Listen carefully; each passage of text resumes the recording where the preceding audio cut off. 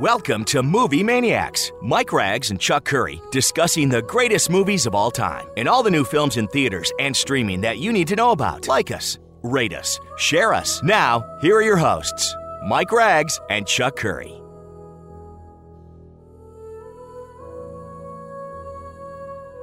All right, we're back with another edition of Movie Maniacs. Mike Rags and Chuck Curry in the first weekend of June talking about the greatest movies of all time. And we're actually going to talk about the greatest movies of 25 years ago later on in the show. We'll go back to our favorite films of 1997. Got some great movie news in there mixed in as well, and a whole heck of a lot of fun. Let's bring him in right now, our good buddy Chuck Curry.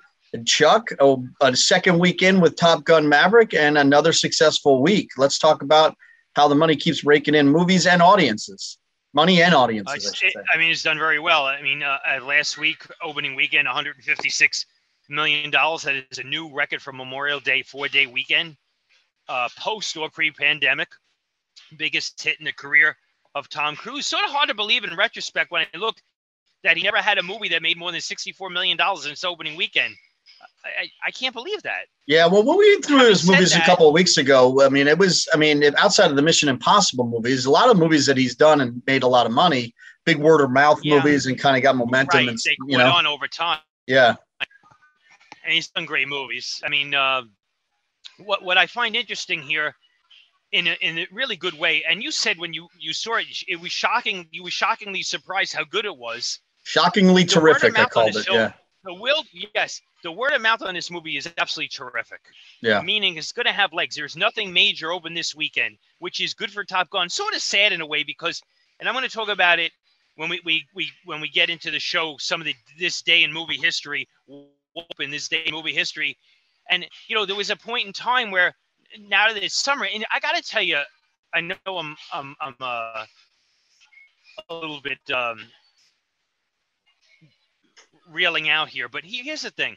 I just was out, right, on a basketball court with my daughter. I live in Strauss, Pennsylvania, right? It's like 8 degrees, and it's when it's sunny, and people are out, but it still doesn't feel normal to me.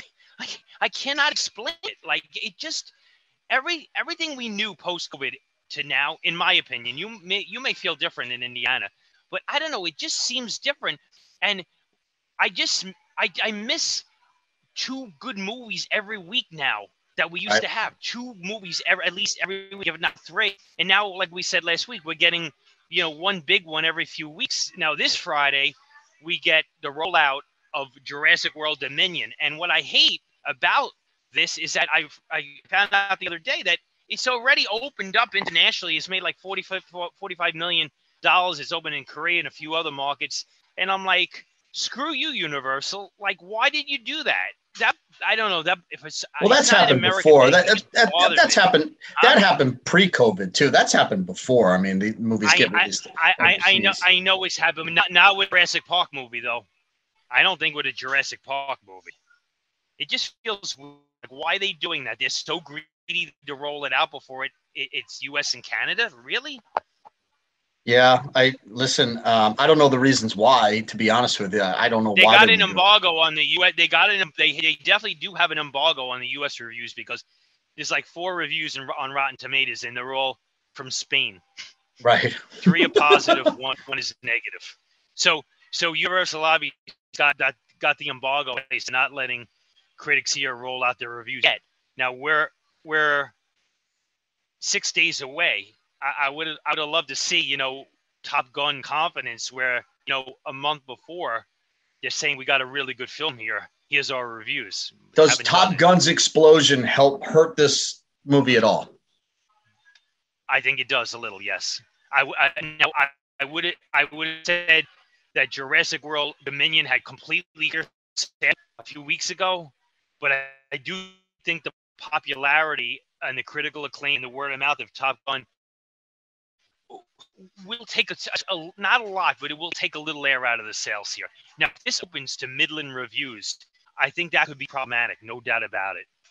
Well, this will not survive like Jurassic Park 3 did back in the day with Midland reviews. It won't. I think the pedigree's better for this one than the third one of that one. I just think that there's, the original director's back. It's got everybody in the cast. I don't think I think it actually will do better with middling reviews than the third one would. It's not, and it's well over 2 hours. It's not a 90-minute film. They're just rushing out there. I'd be shocked. I hope it's good. Yeah, I hope it's good too. I'd be shocked if it wasn't. I mean, the trailers look good. It looks like there's a lot of action and every character's in it. It'd be hard to screw this up if you really think about it, especially with all the cast back. Let me ask you this. Maverick 2, when do we start hearing about this? As of right now, there's no plans. Look, I got to be honest with you. I don't want to see a sequel. Could they make a Maverick 2 with just Miles Teller? Now, they could. Of course they could. Straight to Hulu. Straight to Hulu. Stop with this. Stop with, please. I'll disconnect my line in a second if you keep going here. No, I don't want to see that. So, here's another thing. They did continue to make, but I guess my point was they did. Rocky Balboa. We compared it to that movie right last week. They did come back with Creed and continued the character. I like those movies for me. Yeah, but they did continue Rocky's story in Creed. So feasibly, the success of this movie begets another movie. I mean, studios don't just ignore this and walk away. Agree. They'll want another one. Yeah. Now the question is now listen. Here's the deal. Knowing how open that Tom Cruise is to popping out Mission Impossible movies all the time, I don't see why he wouldn't be open. I mean, why wouldn't he? If they're going to write a blank check to him, he seems to like blank checks, right? He does. So yeah, I'm assuming he'll be open to it. It's going to take time because these are extensive movies. Well, and his other 2 Mission Impossible movies, it's still taking another 2 or 3 years for all of them to come out. So it'll be interesting. Yeah. So if you're asking me, what are the odds of a Maverick? Yeah, give me the odds. I'd say 70%. Well, let's talk about another thing that got your goat this last week. And I can't say that I blame you, but I can't say that I'm surprised Disney's not rolling it out this way. But the trailer for Pinocchio came out with the release date of September 8th of this year on Disney Plus Day. So it will get released on Disney Plus instead of in theaters on September 8th. Stars Tom Hanks. I mean, it looks like something that would make a lot of sense. Holiday season, big theaters, all this kind of stuff. But yet we're going to get it in the beginning of September, right after Labor Day. So tell me why it makes so much sense to put this in the theater, knowing that people will go to theaters for quality. We see this. Listen, Top Gun Maverick is a game changer, in my opinion, because for multiple reasons. It shows that people are going to go to the movies when they want to go to the movies, especially this demographic, right? Right. Okay, so you got that. You knocked that ball down. Okay, you knock that pin down with the bull. So here's the second obstacle is it showed that the audience does not want to just see one type of movie, which is a superhero movie. They want to see something nostalgia works, right? So we both said watching Top Gun Maverick in the theater was like watching something in the 80s, except more high tech with the effects, right?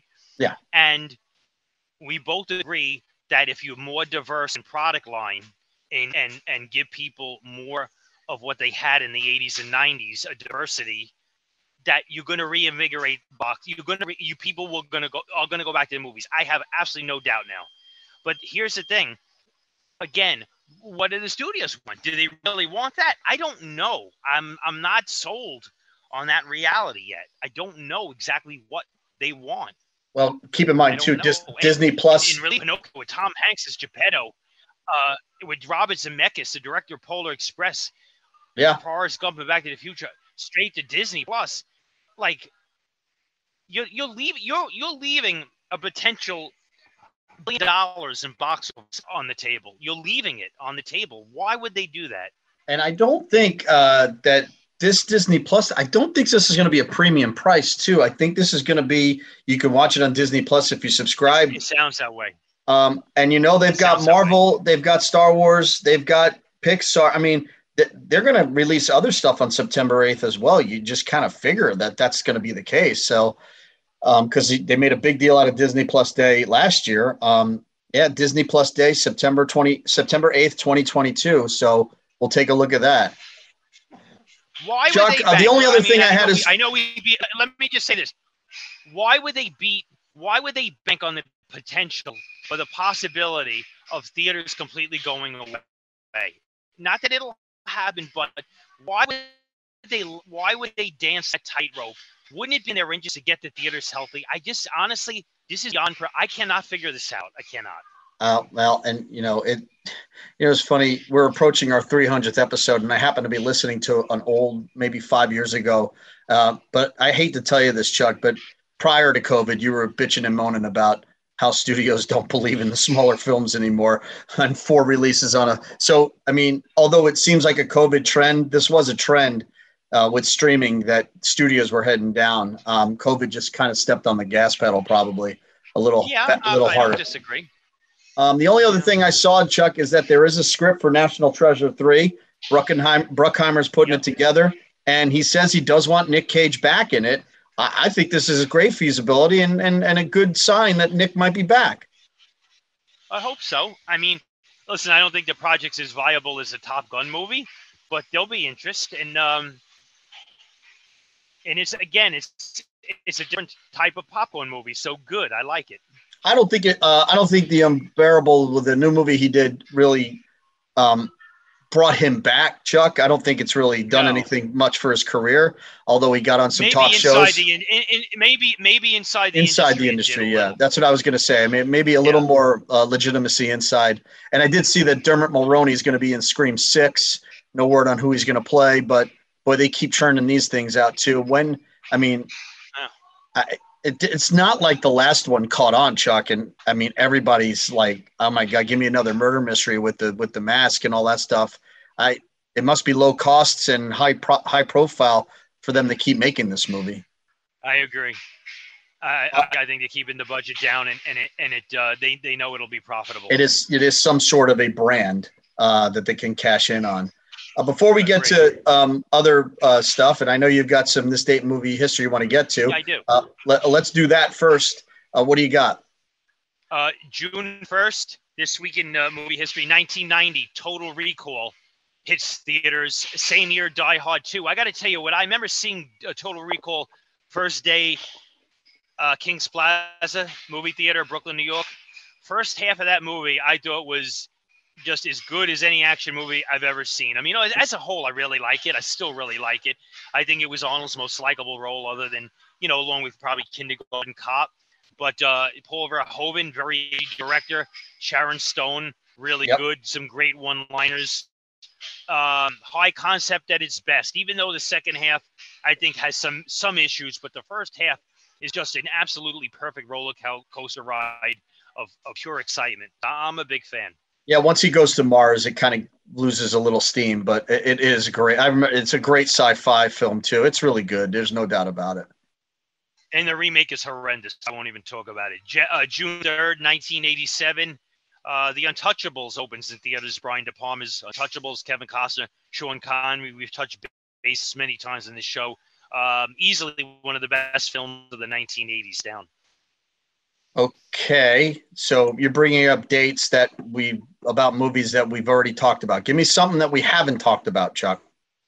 Okay, June 3rd, 1983, Psycho 2 hits theaters. I'm a big fan. And Fright Night also. No, that's too that's too young. It's a War Games. War Games comes out. Yeah, Tom Holland wrote the script. War Games, correct. War Games 83. I remember seeing War Games at the Kingsway in Brooklyn with a packed house. One of my all-time favorite movies. Top 10 movie of all time. There's no doubt about it. It's fantastic film. Now, Chuck, I gave Chuck some, kidding off the air that this is basically the same, segment that I've created that we've done every week now, that basically he's just going through years that you can't pick now, Chuck, when we do, the Wayback Machine. When I say, give me a year, and then I just tell you what came out. You're basically doing that right now. Okay. Understood.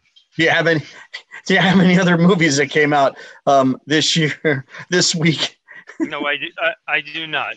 I do not. No, I got one bit of movie news though. What do you got? One bit of movie news. Disney did announce Doctor Strange in the Multiverse of Madness will premiere on their streaming network Disney on June 22nd. I saw that. Yeah. You're talking about a 60-day turnover. Not a long time. Yeah, but it made its keep. It's not like it didn't make money, right? No, it did. I mean, it's not like it's going to make more money than it already made. Why?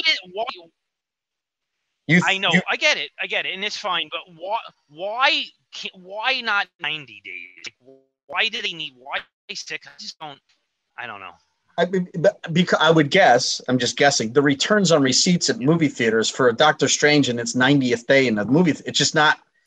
For them, it's like, well, we're not gaining anything. Let's, No, I get it, but my point is, why not create a little bit of anticipation on streaming? It feels like a train, right? A train that stays on the same track. Take the train off the track, give it a little height, right?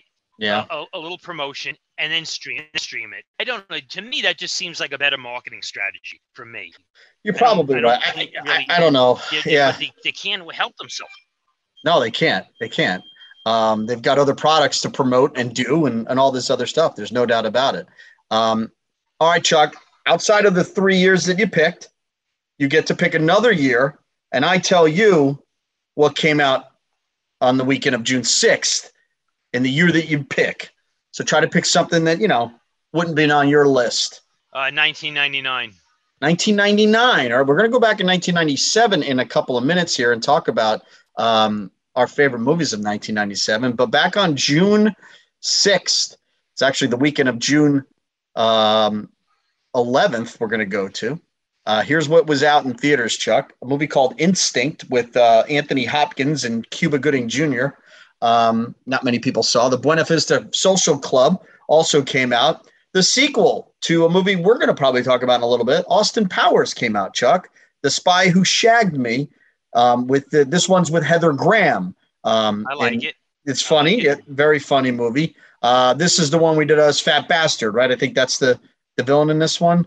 And then Goldmember's the third one, right? So I'm just trying to get my villains here. Also out we had a Walt Disney movie called Tarzan come out, Chuck, as well. So those were your movies this week, June 6th. That's what you were going to go to the theaters to see.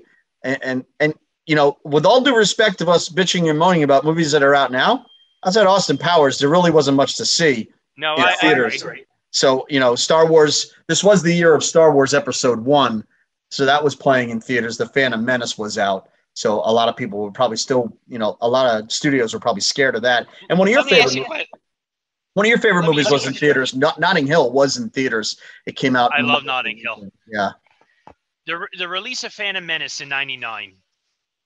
Yeah, saw it at midnight. What did that do going forward for the franchise in terms of its legacy and its perception overall?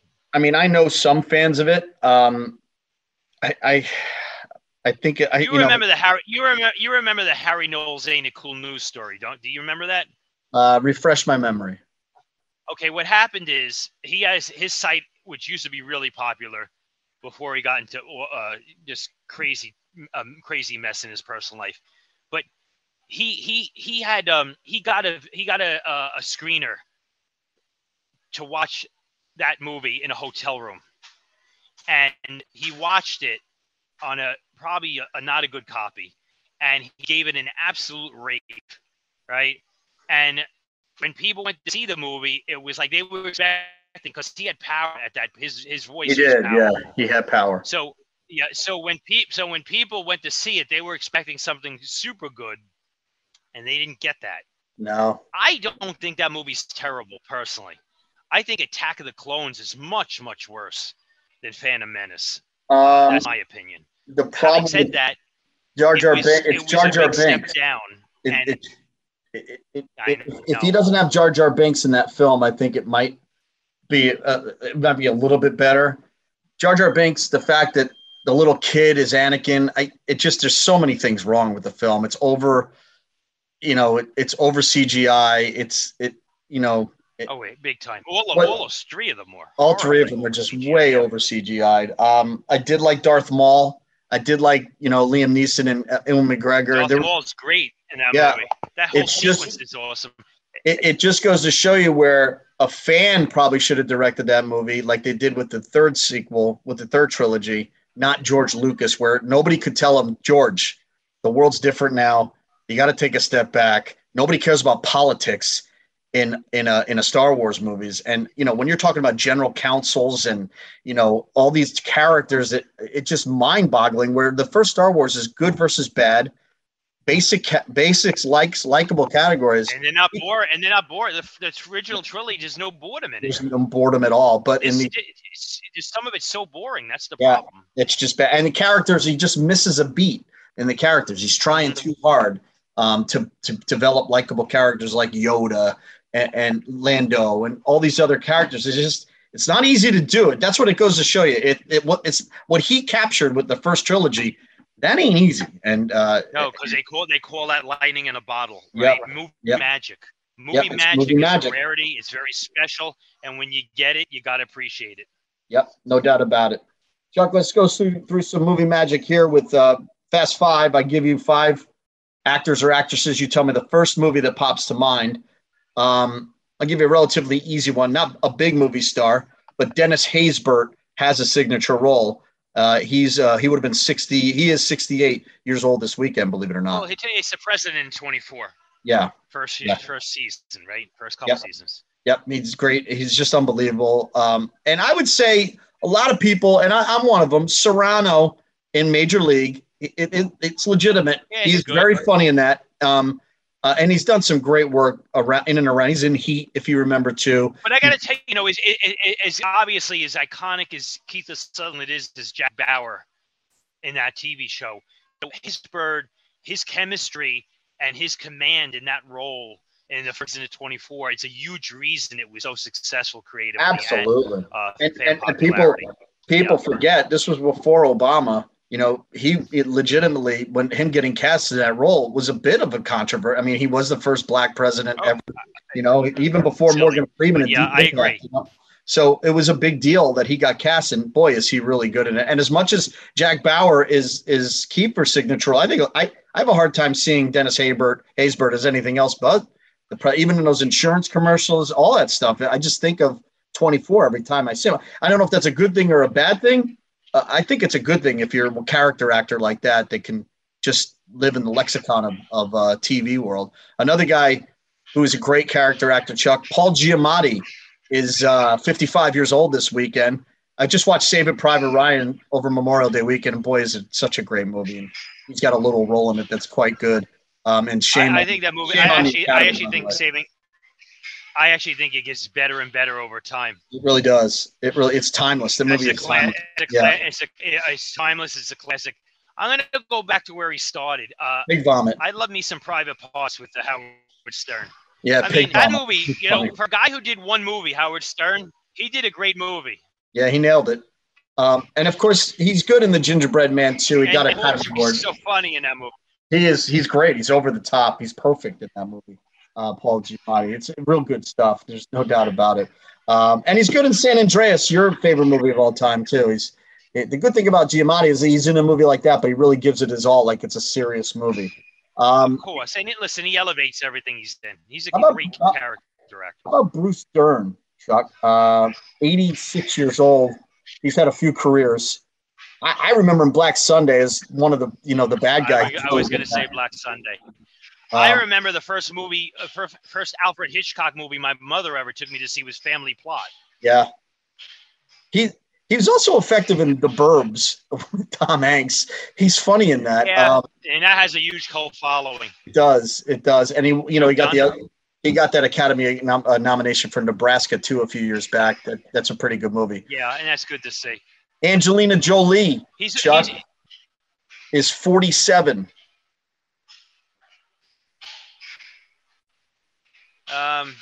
It's hard, isn't it? I mean, I don't know, Mr. and Mrs. Smith. I mean, listen, I got to be honest with you. Like, I find her, she's a really interesting person. I think on screen, on the big screen, she's one of the most beautiful actresses I've ever seen on the big screen. I can't tell you I'm a huge, like, I can't say like, oh, it's an Angelina Jolie movie. I can't wait to see it. But she's definitely a really interesting talent. Yeah, but I mean the Lara Croft films too. I mean, didn't catch on like they had hoped. Was that Girl Interrupted? She got a lot of praise for that. I'll give her that one Yes. for sure. And last but not least, Chuck, and we talk about this a lot. Mark Wahlberg, when he's in a bad movie, he seems really bad, but he does make more good movies than bad movies. So when he's in a really good movie, he is over the top great, and he's been nominated for 2 actors. Mark Wahlberg, what's the first thing you think of? Departed is his best acting. It really is. It's fantastic. Now we'll talk about another movie of his, and the movie's in 1997. But boy, he's really good in that. And I know you're not a fan of The Fighter, but a lot of people give all the credit to Christian Bale in that film. I think he's every bit as good in that film. And another movie you and I both love, and that's Patriots Day. Maybe one of the most underwatched, patriotic, great movies of all time that somehow got lost in the shuffle. I completely agree with you. I mean, he is so good in that film, and I completely agree. And I know you're a fan. I know you're a fan of Ted as well.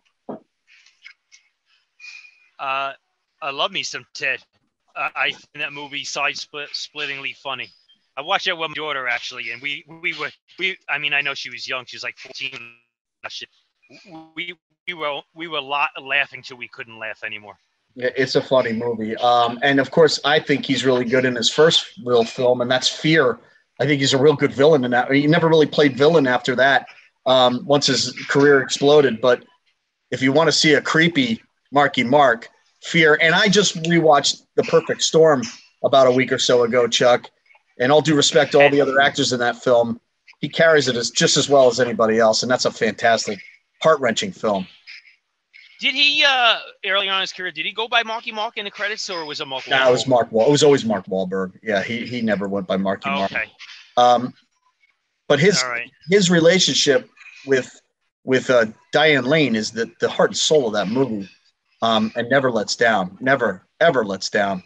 And I know you loved his turn in the Apes movie. You thought he was great in that. No, every bit as good as every bit as good as Charlton Heston in The Planet of the Apes. A little off the mark there. Oh, hey, nice pun. That was bad casting. Right, yeah. The right casting would have been George Clooney by James Cameron. That would have been the right casting. Yeah, it was miscast and misdirected. Yeah. Well, it's time for Chuck and I to go back 25 years and count down our 10 favorite movies from the year 1997. And Chuck, you were talking off the air. What a great movie. What a great movie year. I'd say a great year for action movies. If you really want to take a look at, and even one of the better James Bond movies that just missed my list, Tomorrow Never Dies. It was a top 5 money-making movie. And that's a real good one with Pierce Brosnan and Michelle Yeoh. I think Jonathan Pryce is the villain in that one. But there's Men in Black was released that year. A lot of good action movies, including some of the ones that are going to be in our top 10 here. And that's the first thing that obviously it's not going to be a great mystery what our favorite movie here of all time is, but that's half an action movie too. A movie that made over $1 billion worldwide. And that's Titanic. But that's the first thing that jumped off the page was how many really good action movies there were. There were a lot of quality, a lot of the box office, a lot of memories of me seeing a lot of these films in the theater, and a lot of star power too. A lot of star power. Yes, sure. The industry was very different. Yeah, the very healthy the industry was, and when a movie like Titanic can blow away Gone with the Wind, they're doing something right, and it's well deserved. We'll talk about that a little bit more. Chuck, let me go through my 10 through 6 and let me know your thoughts on the first 5 movies on my 10 favorite from 1997. I put Contact at number 7, Chuck, just barely inching out LA Confidential, which was highly praised and a really good movie. But for some reason, I like Contact a little bit more with Robert Zemeckis as director. The movie has a lot of heart and a great star turn by Jodie Foster. I really enjoy that movie a lot. At number 9, the one comedy that made my list, and In and Out was almost on my top 10, but I had to give it to Austin Powers only because of the staying power and what it introduced us to. A great character, a funny comedy with Mike Myers, and a really funny series of films. But it was the original with him and Elizabeth Hurley, and just a heck of a lot of fun spoofing all the James Bond movies. That's my number 9. I put The Lost World in at number 8. When I first saw it, it probably wouldn't have made my top 10, this movie's really grown on me over time, and it really fits in real well with all the other films, and a great director at the helm still with Steven Spielberg, who does some wonderful set pieces for that movie. Not as good as the first, not as good as Jurassic World, but it may be the third best in the series, and it's a really fine film. My number 7 is, you got Harrison Ford on a plane as the president. Boy, we could all use Harrison Ford as a president, but a great action flick, Air Force One, as he, basically does his, action role on a plane. We always like thrilling airport movies and all that stuff, and this reminded me of one as well. Great villain in Gary Oldman, and some really good stuff. And a catch. I mean, they were still doing catchphrases. Get off my plane, Chuck. That was a catchphrase. And they don't do that anymore either. They don't create these catchphrases that seem to last through the years.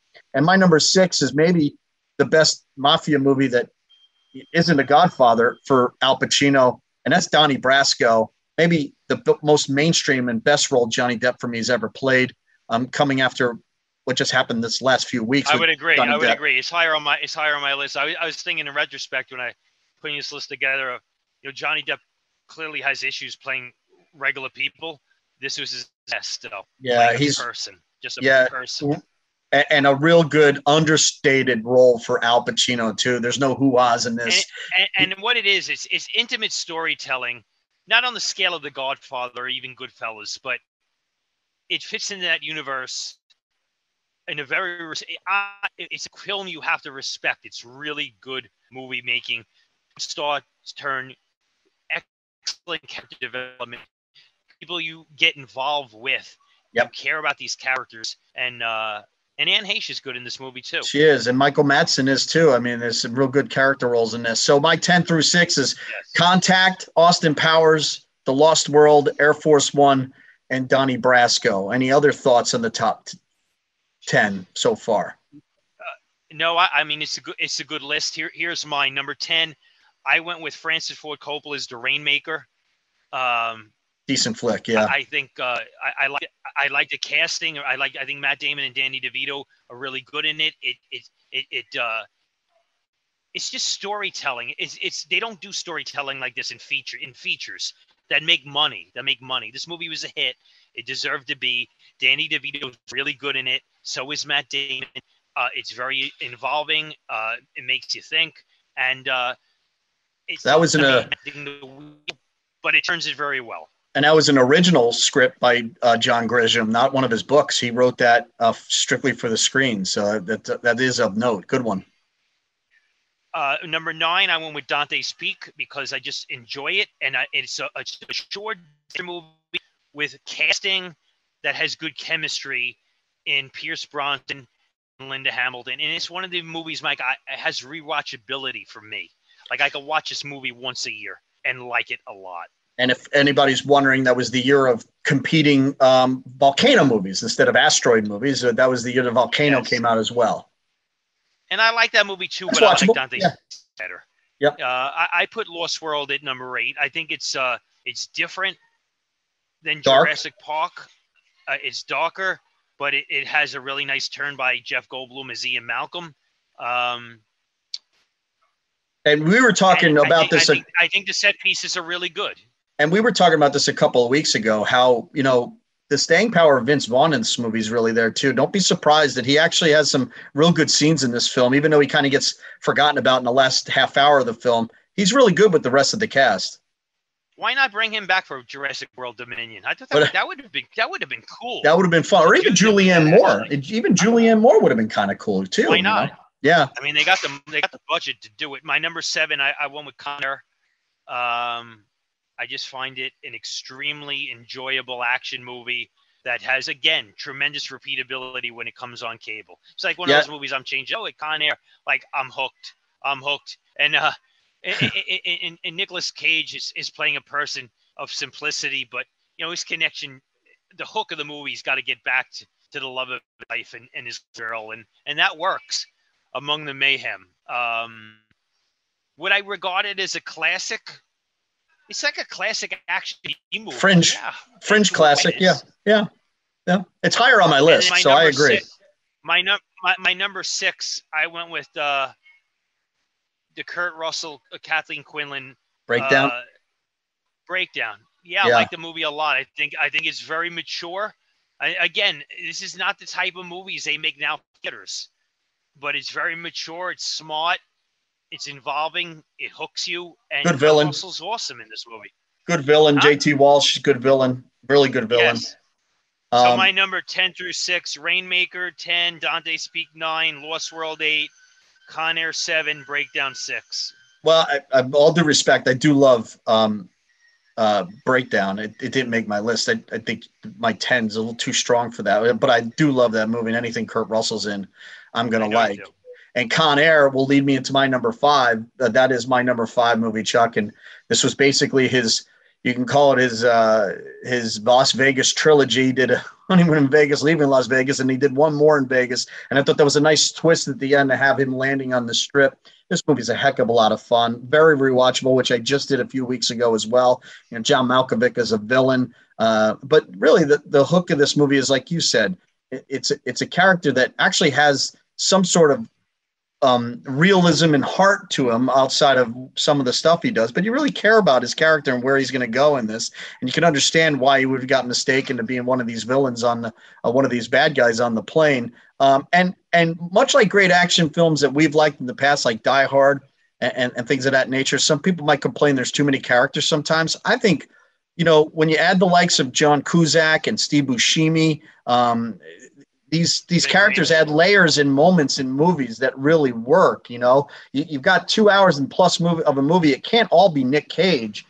Even Michael T. Williamson and Rachel Tickerton. They've got some Danny Trejo. I mean, there's layers upon layers of characters in this movie. Ving Rhames, that they all have their moments of. Even David Chappelle. I mean, he's got a small role in this film. I think that's what makes this movie work even better, is because there are a lot of peripheral characters that make you laugh, that make you cheer. I mean, Steve Buscemi singing "I've Got the Whole World in My Hands." I mean, that's a hysterical movie moment. I agree. Let me ask you a question. Would you rather be in a movie that won the Oscar for Best Picture, like The Artist, right, that nobody cares about anymore, or would you rather be involved in a movie like Con Air, where generationally people enjoy the heck out of it, and they absolutely probably will to the end of time? Well, not only that, but if you look at Nicolas Cage too, would you rather sit down for 2 hours and watch Leaving Las Vegas again, or would you rather sit down for 2 hours and just watch mindless entertainment like Con Air and really bring back some great memories? You know, so take me some mindless entertainment all the time. Now, that's what they want. Yeah, I totally 110% agree. So Con Air is my number 5, and it's a no doubter too. My number 5, I did pick Air Force One, and you know, when you brought up Harrison Ford with that line, like, it flashed in my head. You think about this, like, because if you make a comparison, I know it's not a good comparison, but a little bit.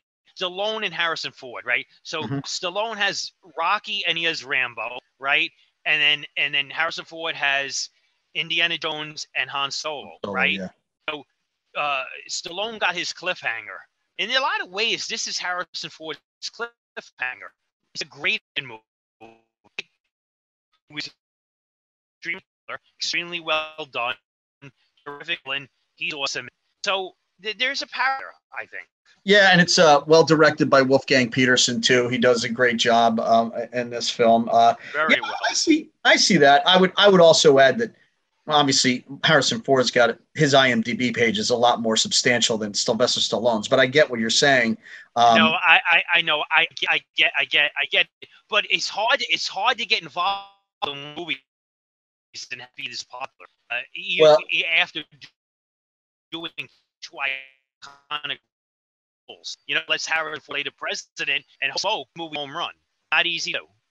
No, it's not. And what helps is the fact that it's Harrison Ford, right? Anybody else doing this role? I mean, he's Harrison Ford being Harrison Ford as the president. So it's a lot of action acting that he had to do, but it always works with Harrison Ford. I know you're not a fan of Patriot Games, but it's the same reason he worked at Jack Ryan. I mean, all these movies make sense for him because he could actually add, you know, some pathos and gravitas to basically an action hero type movie. It's because it's Harrison Ford. He's Tom Hanks of action movies. You know, he's just, you put him in a movie, you're going to automatically like him. Now, another guy similar, you put you put Michael Douglas in a movie, especially in this time frame, he brings a certain type of character to every one of his films, whether it be Black Rain, Fatal Attraction, Disclosure. But for me, The Game might be one of Michael Douglas's best movies, Chuck, and that's my fourth favorite movie of 1997.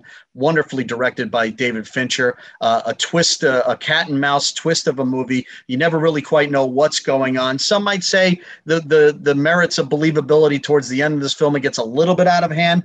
But at that point, you're so invested in the film and this character. It's so well done by David Fincher, and Sean Penn's got a nice little role in this too. Fincher can really direct, Chuck. He can tell a story. He can put you in a time and a place. And in this case, it's San Francisco, in what could be a make-believe game that is make-believe or it's real. Someone's trying to kill Michael Douglas. This movie had me guessing the whole time, Chuck. And Michael Douglas is so good in the lead. I love The Game.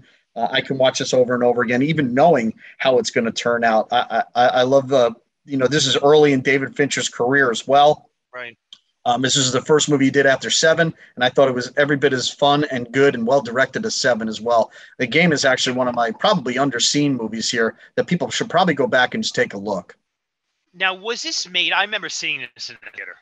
I liked it. I didn't love it. But was it made for a mass audience? I guess that's my first question. It's hard to say. I mean, you do have Michael Douglas as a lead, and in the time, I know. I get that. He was pretty bankable at the time. Did it work? Did it work for a mass audience? That's my question. That's a great question. I don't know. It's hard to say. I don't think it made a lot of money. It didn't make a ton of money. No, it did not. Probably the really quick answer to your question is no. It's not the type of movie that normally Main Street audiences would flock to, keep going, back to over and over again. The problem with a movie like this is you don't go back to see it again because, the part of the fun of it is the fact that you don't know what's going on. And once you know what's going on, what's the point? But it came out in September after Labor Day. Part of the, kind of got buried in there, but every part of it I love so much so that it's on my list. Good pick. My number 4, I went with pretty much a chalk pick, as good as it gets. Jack Nicholson, Helen Hunt. I thought they played off each other beautifully. It's one of Nicholson's really good roles. He's had so many, but she brought the A game, and she showed in this film, Helen Hunt, that she was as good as anybody in film at that time. And Jack won an Oscar for this, right? I think he won, didn't he? Yeah. And she did too. Right? Yeah, I believe so. Yeah. And Greg Kinnear was nominated. I mean, pretty big, and he's really good in this movie. Also, pretty big age difference, no doubt. But she put her hands in mud with anybody in that business in terms of mano-a-mano acting chops. She was really good. Yeah, it's a little confusing. It's a bit of a head scratcher, her career a little bit, but James L. Brooks directed that as well. Didn't quite make my list. I enjoyed it. I thought it was a tad bit overrated. His character's not very likable in it much, so it's hard to sit there for 2.5 hours with a character like that. But obviously, when you got him in it, you're in good shape. And it came out around Christmas time too, I remember. And I was all about Jackie Brown more at the time than I was As Good as It Gets, and Jackie Brown almost made my list too. So I did like it. I thought it might have been a little bit overrated. That's all. Only because his character I couldn't connect with. My number 3, Chuck, and good year for Nick Cage. And we talked about this movie a lot, but the best movie of the summer might have been Face Off, which came out, him and John Travolta. And I think we've raved about this ad nauseum with John Woo directing. Just the great performances from each of them, great action scenes. Everything's good about this film. Always keeps you going. And it's never boring. It's nonstop. And 2 of the best performances you'll ever see in action movies. You don't even know who to root for. These actors are so good at changing characters. You're like, well, should I be rooting for Nick Cage here or John Travolta? I don't, that's how good this movie is. It keeps you guessing, and so much great action scenes as well. This is a John Woo at his A game, no doubt about it. I got to be honest. I'm going to go with 4A because of 4B because I for some reason didn't put it on my list. Listen, this is a perfect film. Like this is a perfect acting, perfect execution. I remember seeing this in the theater for the first time and being blown away how good this movie was. I mean, this movie is a perfect movie. It's got everything, and two actors at the top of the game at the time, and the way they're able to, like, you root for one and the other's a villain, and they flip that's them, what I'm saying. and then It's crazy. Right, and you have the same reaction. That's rare to do. That is not easy to do. So, yeah, I'm going to cheat a little, put 11 for my 10. I love this movie. Did you? This is a great movie. Did you make enough room for Speed 2, Cruise Control? Is that what you want to have an extra one? Is that what you did there? No. Did you want to make? I was reading. We'll talk about it next week about Speed 2. Batman and Robin, you wanted to make room for that? I mean, that was a big summer hit too. No, because my 2 are great movies. Donnie Brasco is my number 3. Actually, he's changing the channels the other night and caught this on the Paramount Network, and it hooked me. Like, it really hooked me. Yeah, I was like, it's such a good movie. It's just good. Here's the thing: any movie, obviously, when they a lot of times, especially back then, they start with a star. Who's going to star? Let's create a star vehicle, right? But at the end of the day, it always starts with story. Is this story worth telling? And Donnie Brasco is definitely a story worth telling. It is a good story and a really good feature. It's hard to argue. There's no doubt about it. It's a little bit lower on my list, but a fantastic film, well done. And again, I can't understate how understated Al Pacino is in this film. And that's what makes him so good. People forget that he can do low profile, low energy parts. And might be his last one, though, right? Like, after that, he went just bonkers. He just went crazy. Yeah. I still cannot believe he was in Jack and Jill with Adam Sandler. I still cannot believe he did that. But okay. I can't. Now, Chuck, we both know Titanic's my number 1, but in another year, Boogie Nights would be an easy number 1 film of all time. That's my 2 and 1. Yeah, Boogie. Let's talk Boogie. Let's talk Boogie Nights. I mean, directed by Paul Thomas Anderson, obviously Marky Mark. This movie is to porn of the 70s what Goodfellas is to Mafia's movies. This movie is so well done by Paul Thomas Anderson. And let's be honest, it's a great subject matter. It is a well done movie. And he just in Burt Reynolds, my lord, he came back big time. Big time. And even Mark Wahlberg's really good in this film. John C. Reilly, everybody's great. But Paul Thomas Anderson, it's still his Mona Lisa. I like his other film, but for this is as close as he ever gotten to Martin Scorsese. I agree 100%.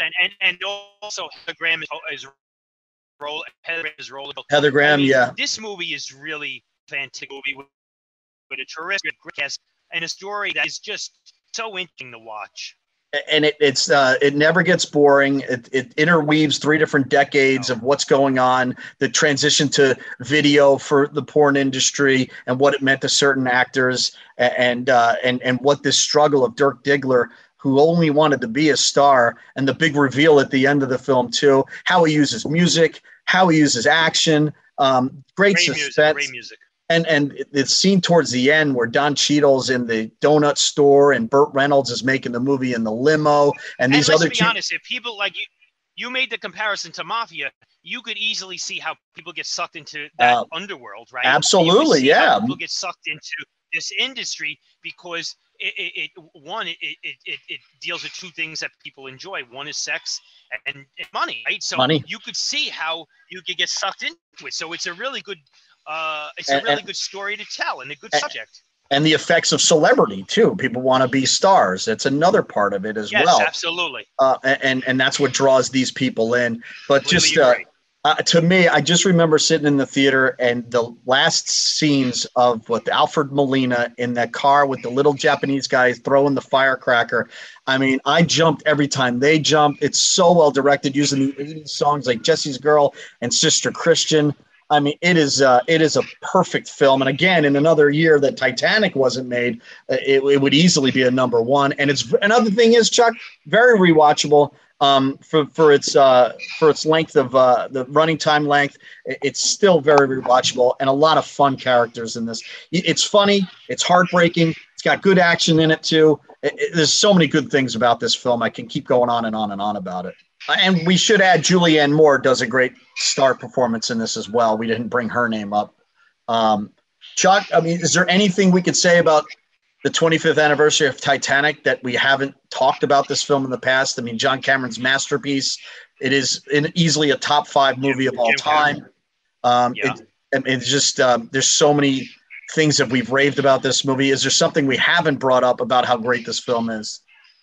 Probably not. I tell you why I love this film so much, because it mixes. I just love the way they mix two different things. It builds as a love story. These two characters, very appealing actors, connect, and then it takes these fictional characters and brings them into an historic event, and then the budget takes over and the action sequences. It's a very, very unique, big budget, high concept film that I really wish they would make more of. I mean, I know in a lot of ways Michael Bay tried to do that with Pearl Harbor. Oof. It doesn't work to the same effect, obviously. Oh, man. I don't dislike that film, by the way, but I mean, it's no Titanic. But this type of concept, to me, has tremendous power doing it the way he did it. And,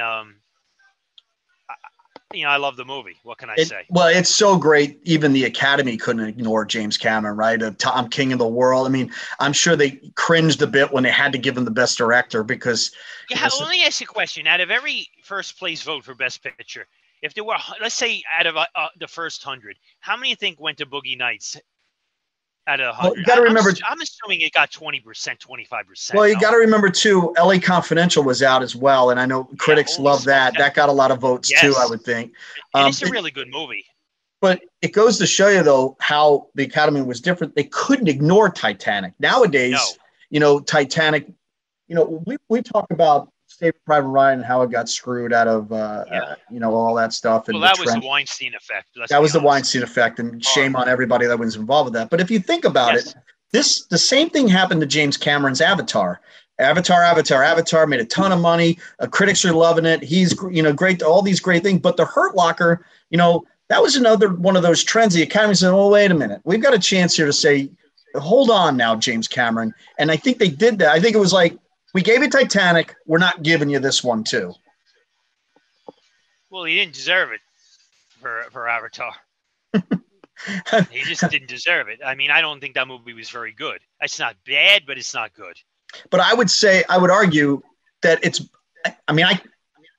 Hurt Locker's good, but it is not great. I agree, and that's where the industry started to turn a little. That's what I'm talking about. Yeah. On the worm. Meaning they gave best Oscars to pictures that were good, but really nobody's going to watch. Listen, The Hurt Locker is a good film, and it's interesting because my daughter just watched it in film class not too long ago. But it's not a generational movie where people are going to say, "Boy, do you remember? Let's watch The Hurt Locker." Yeah, in 2022, it's just not going to happen. And I would argue it's not even a top 10 war movie of all time, and it's good. I know, with all due respect, it is good. It's well directed. It's got a lot of great stuff with it, but. It's not The Godfather. No, it's not The Godfather. No, but James Cameron definitely earned every bit. You couldn't ignore how good that movie was. And you had the Academy Awards. The one big note of that is Burt Reynolds didn't get the recognition. Supporting actor was actually Robin Williams in Good Will Hunting. If you had to compare the two performances, Chuck, it's a tough one to call. But Robin took it for Best Supporting Actor. But you talk about great head-to-head competition. That's a real good one. Very good. But I understand why Robin Williams won, though. He's very powerful in that film, too. And Kim Basinger won. And he's Robin Williams, too. And he's Robin Williams. He's going to give you a great speech. But getting Burt Reynolds up on that would have been, iconic. He did win the Golden Globe back in the day. Too, so. I agree. Listen, as a Burt Reynolds fan, I remember watching the Oscars. I wanted Burt Reynolds to win. Yeah, I like Robin Williams a lot.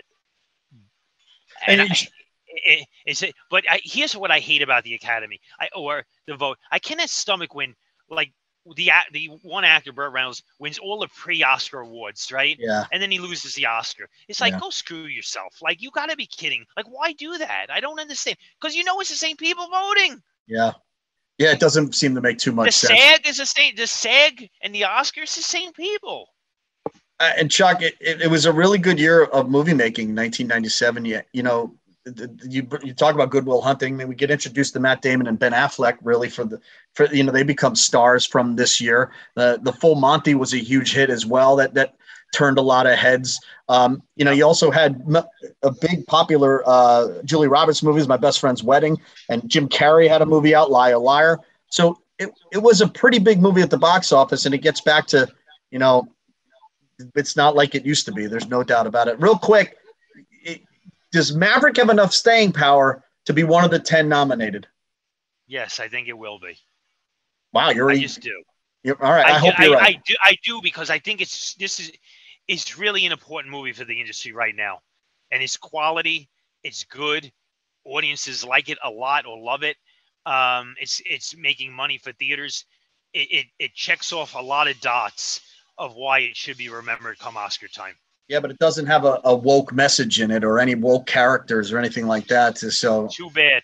Yeah, I agree 110%. All right, Chuck, we'll do this all over again. Always fun. Oh, let's go through our 10 through number 1 real quick before we go. Here's my top 10 from 97. Contact, Austin Powers, The Lost World, Air Force One, Donnie Brasco, Con Air, The Game, Face Off, Boogie Nights, and my number 1, of course, is Titanic.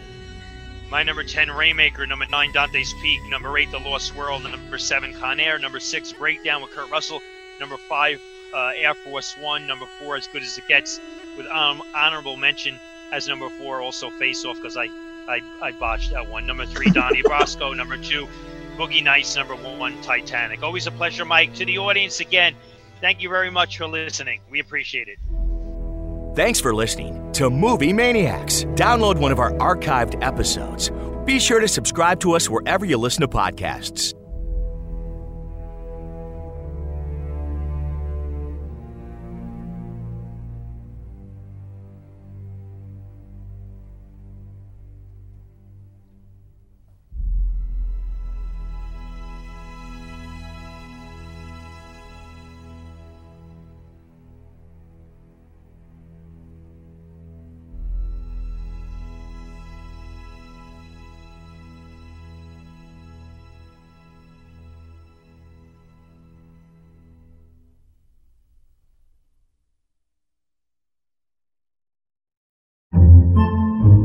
Podcasts by Federated Media.